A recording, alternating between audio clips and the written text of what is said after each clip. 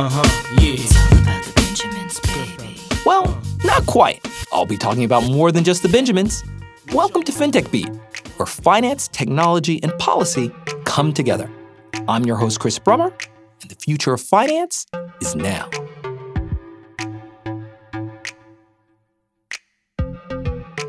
Some of the most important parts of the U.S. financial system are the most difficult to understand. And perhaps nowhere is this more the case than with the country's corporate bond market. And it's not just the math. It's the very architecture supporting the tens of thousands of bonds exchanging hands every day. You see, despite the billions of dollars that flow through U.S. corporate debt markets, there's no mechanism that offers a consolidated picture of all the available market prices for any of the bonds being bought and sold over the phone or on varying trading platforms, whether they be electronic or otherwise. Now, for decades, commentators have criticized this opacity for undermining the efficiency of the country's bond markets. But now the issue is taking on larger repercussions as the Federal Reserve has tried to prop up America's COVID-stricken economy by leveraging corporate bond markets as corporate life support systems. You see, as part of U.S. efforts to grapple with the economic fallout from the coronavirus, the Fed has rolled out a number of relief measures for companies, including schemes announced in May aimed at purchasing investment-grade and riskier high-yield debt from corporate issuers. But these measures introduce extraordinary discretion on the part of the Fed as to which bonds to buy. And some critics argue that with little transparency available, no one will know exactly whether or not the taxpayer-supported purchases will end up assisting Americans or be a boon to already well-heeled big business. To help walk us through all of this, including a fintech as market infrastructure lesson, I have Chris White, the CEO of the fintech firm BondClick. Now, when it comes to corporate bonds, Chris is the insider's insider. His 20-year career in finance has been dedicated to the evolution of fixed income markets, and he's played a key role at a slew of mainstream firms, from Barclays to Goldman Sachs. So we're delighted to have him on the show to shed some light on what happens when one of the least understood areas of the financial system becomes one of the most important for the economic recovery. I'm a classic man. You can be me when you look this clean. I'm a classic man. Calling on me like a young OG. Chris, thanks so much for joining the show.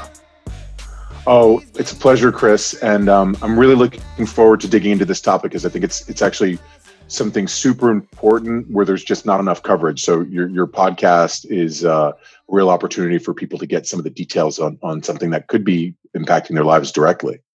Well, it's interesting that you say that because, when you think about bond markets, it's not necessarily something that people think about every day. And it's not even something that the fintech community always thinks about. If anything, it's a little bit on the back burner of the long list of issues that fintechers tend to think about in terms of their business. But I think maybe it's good to start from a 10,000-foot level. Not everyone's too familiar with how bond markets operate. Maybe you can give us an overview of their structure and what makes bond markets special or different from equity markets, from our stock markets. Sure. I think one rule of thumb is look at the modern day equity markets and subtract about 45 years of evolution, and then you'll have the current bond markets. And I make that joke and it's sort of tongue in cheek, but in some ways the corporate bond market is about 40 to 50 years behind the equity markets in terms of just basic structure. So one thing I'd like just you and your listeners to do is, if I asked you, like, what's the current price of Microsoft equity, you could give me that answer definitively within the next 3 seconds. You could search for it.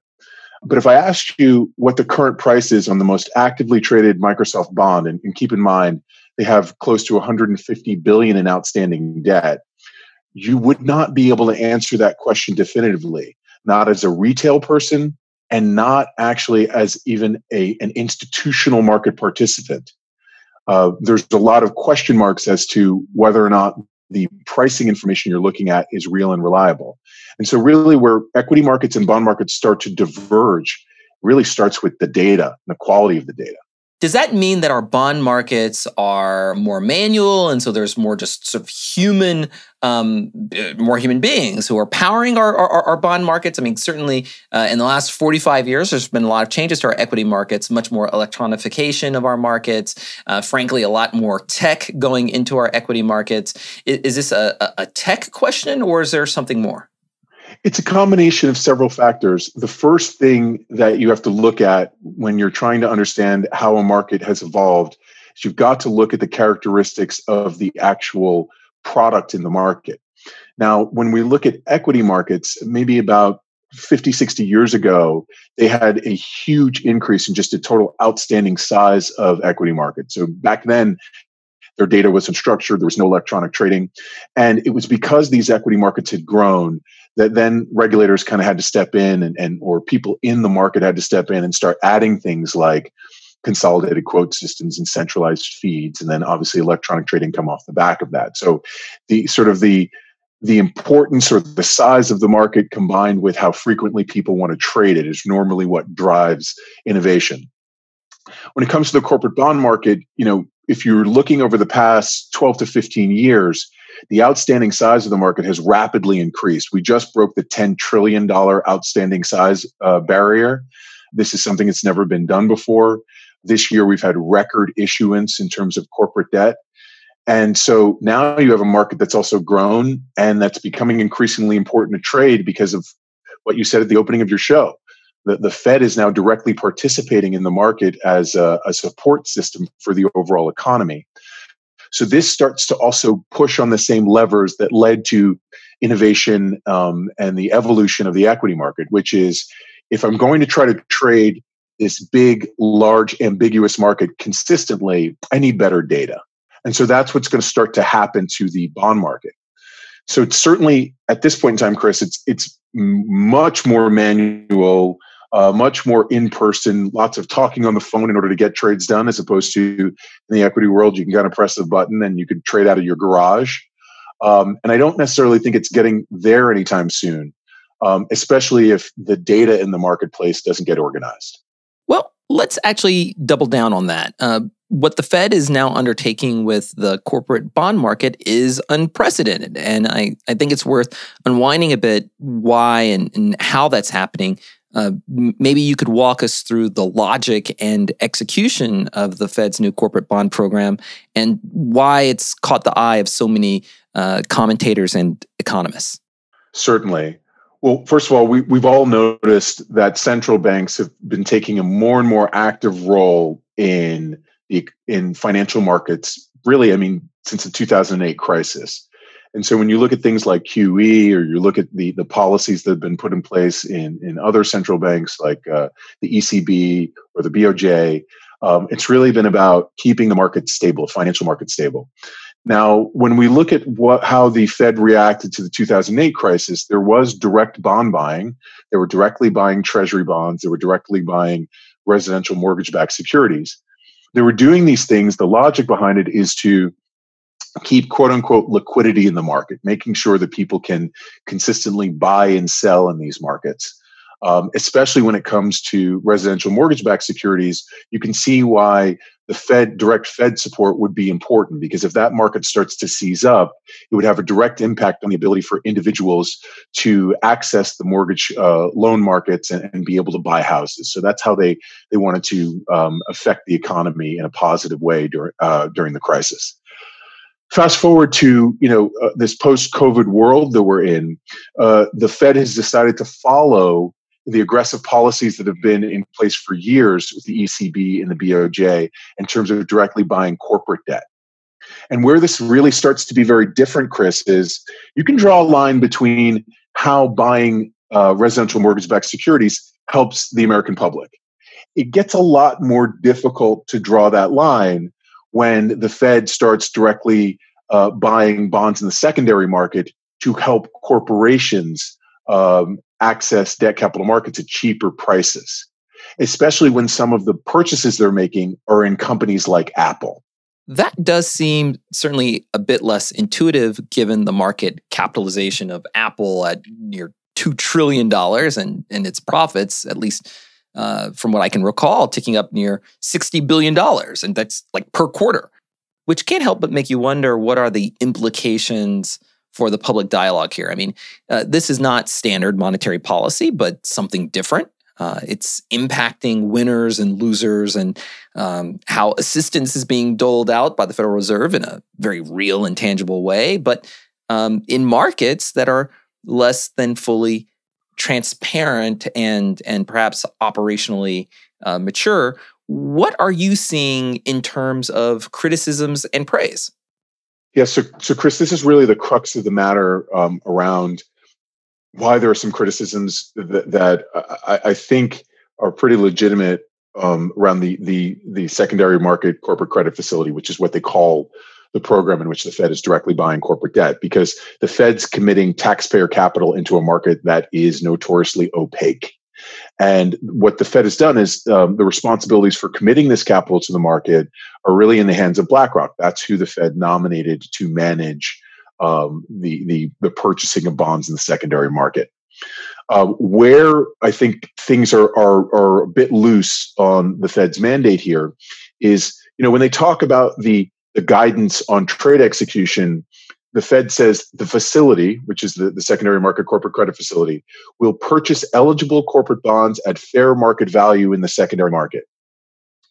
And this is really where, for your listeners, it's important to understand something.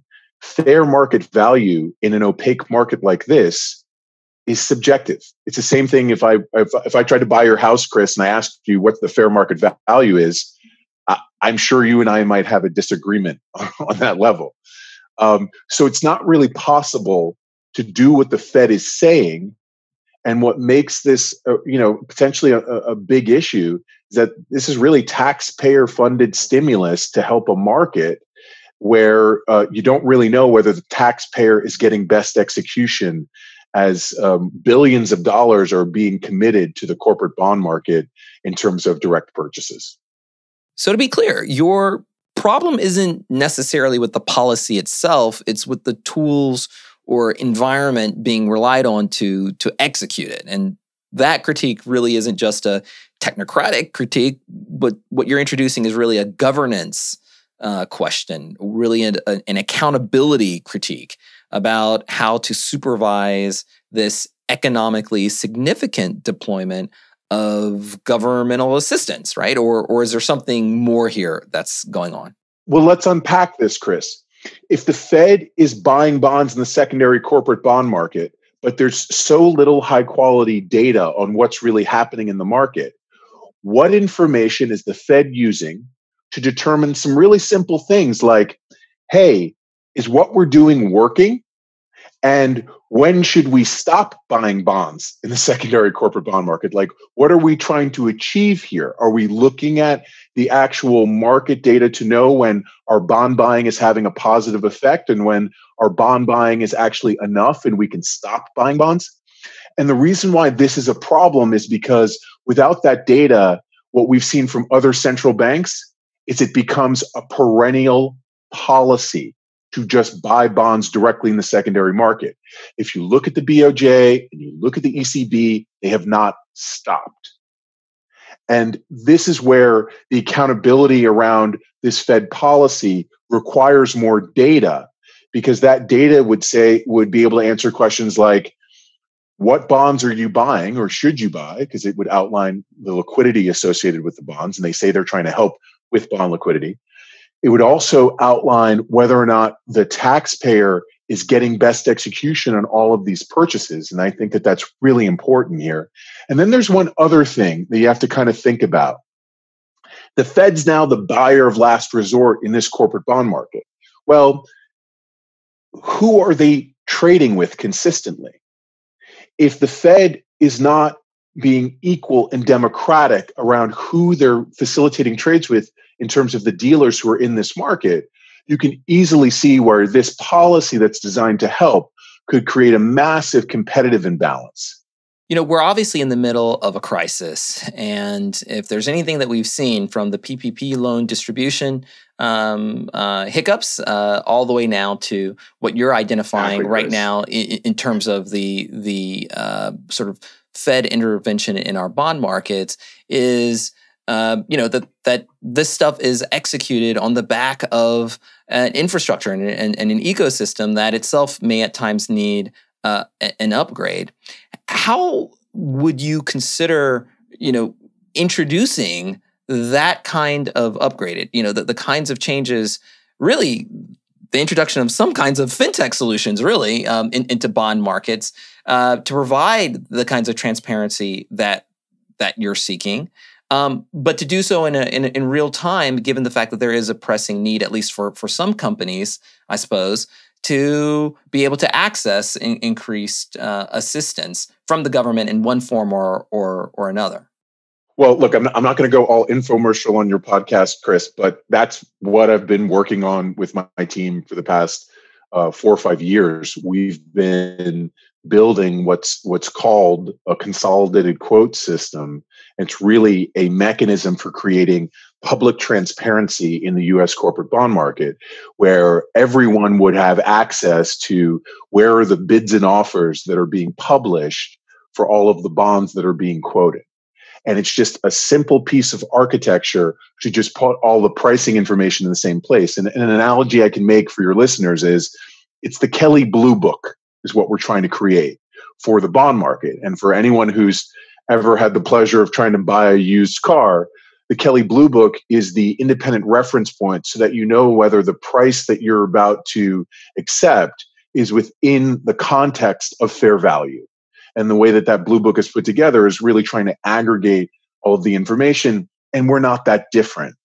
And so just having that aggregated pricing information available through the BondClick platform allows for a deeper analysis of bond market liquidity, bond market performance, and ultimately, the fair market value question can be answered by the market itself instead of someone's subjective opinion.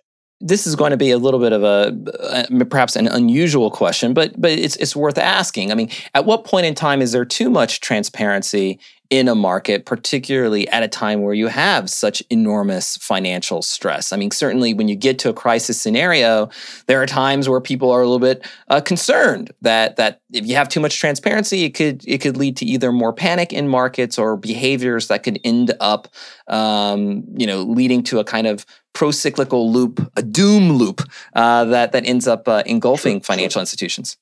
People are afraid of transparency in the way that people would be afraid of water if they had a garden and they just dumped 1.5 gallons of water on a seedling, right? And then you kill the plant, and then you say, oh my God, I guess I shouldn't have put water on the seedling. Transparency is an incredibly powerful element for improving markets, but you have to know the right application for it. You have to have the right amount of transparency in the market in order for it to be effective and not detrimental to the ecosystem. And so that requires having thoughtful protocols around who gets access to information. That requires having forethought on the display of information into the market. Who gets to see it is not just one of the questions, but what do they get to see? And so we have to think a little bit more deeply about how to make a market transparent around basic information without necessarily giving up proprietary data in a public way. And we can get there. That's how the US equity market today, you're able to find out what the fair value is for Microsoft with the click of a button. It's because they worked on the protocols around transparency so that it was additive and not detrimental to the growth of the market. We can do that absolutely in any of the OTC bond markets that are out there today. It's just a matter of knowing what you're doing in terms of those protocols. Maybe we can then return back to your initial observation as you sort of laid out some of the primary actors in the current sort of Fed intervention scheme, right? Where you have the Fed, you have BlackRock, right? Sort of as the asset manager, sort of engaged in these bond purchases, and then we have a relatively basic sort of infrastructure for the execution of many of these transactions. You made mention of this word competition, and I find that really interesting.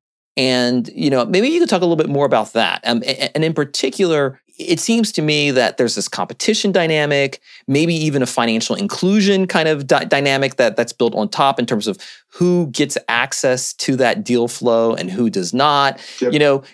Could you break down sort of the social ecology, if one will, of these kinds of transactions, and what does that mean for the competitive dynamics on Wall Street?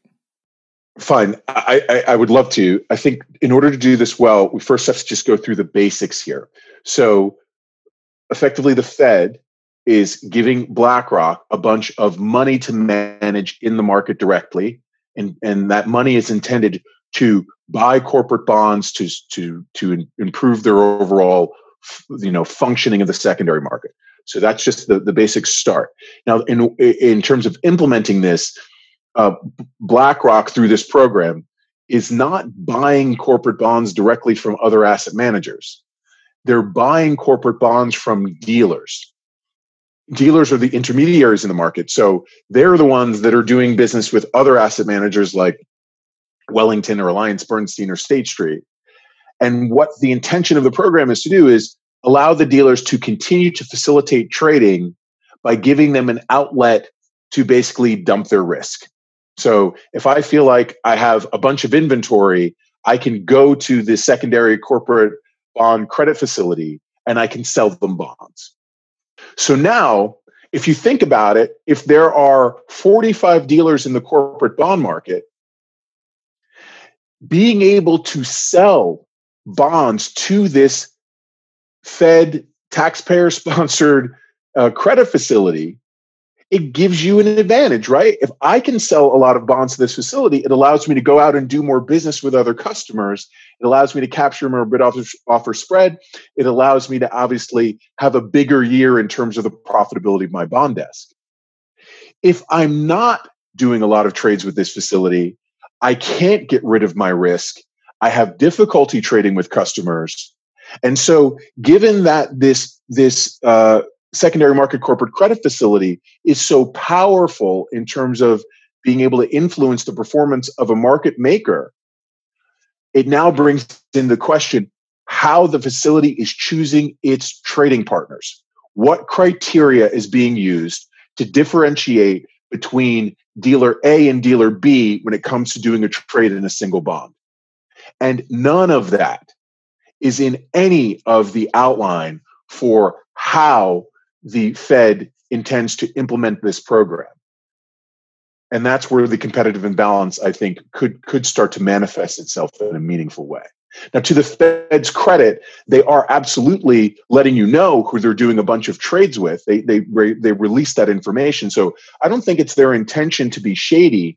I think what's going on here is it's maybe not recognizing how the unintended consequence of doing something this aggressive in the corporate bond market could create a two-tiered system of the haves and the have-nots regarding the market makers in the space.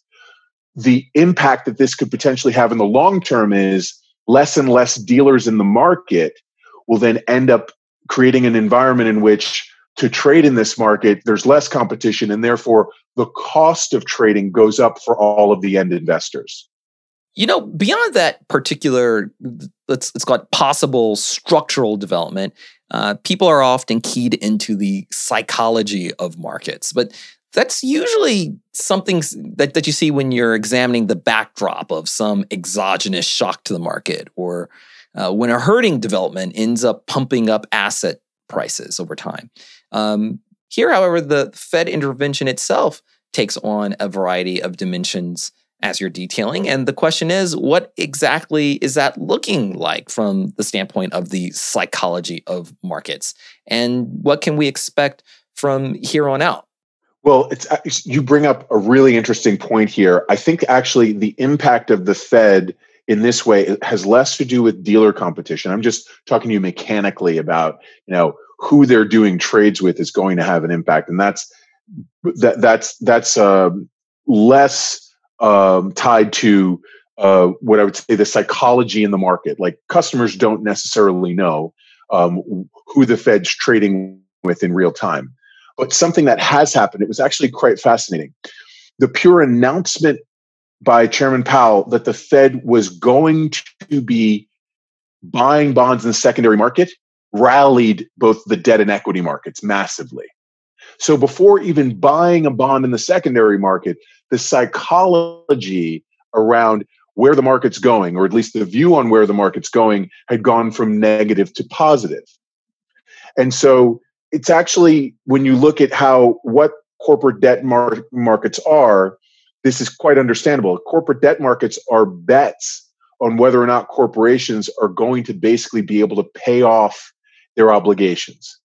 And when the Fed says, well, we're going to step in and buy corporate debt, you basically know that there's a blank check available for many corporations that are having problems figuring out how they're going to pay off their obligations.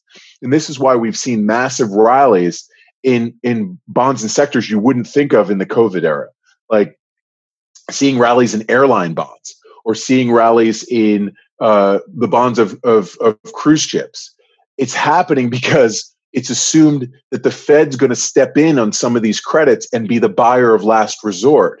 And so what's happening structurally is bond markets aren't trading based on fundamentals now. They're trading based on whether or not people believe the Fed will step in. And I think there are some real long-term, unintended, dangerous consequences to creating a market system like that. Chris, thank you so much. This has been extremely enlightening, and it's going to be equally interesting to see just how this all plays itself out. Thank you so much for joining the show. Oh, well, this is a pleasure, Chris. And as this continues to develop, I will bug you to get back on this wonderful podcast if you think it merits another go at it to explain to your audience how markets are reacting to more of the Fed's policies when it comes to the corporate bond market. Absolutely. You can bet on it.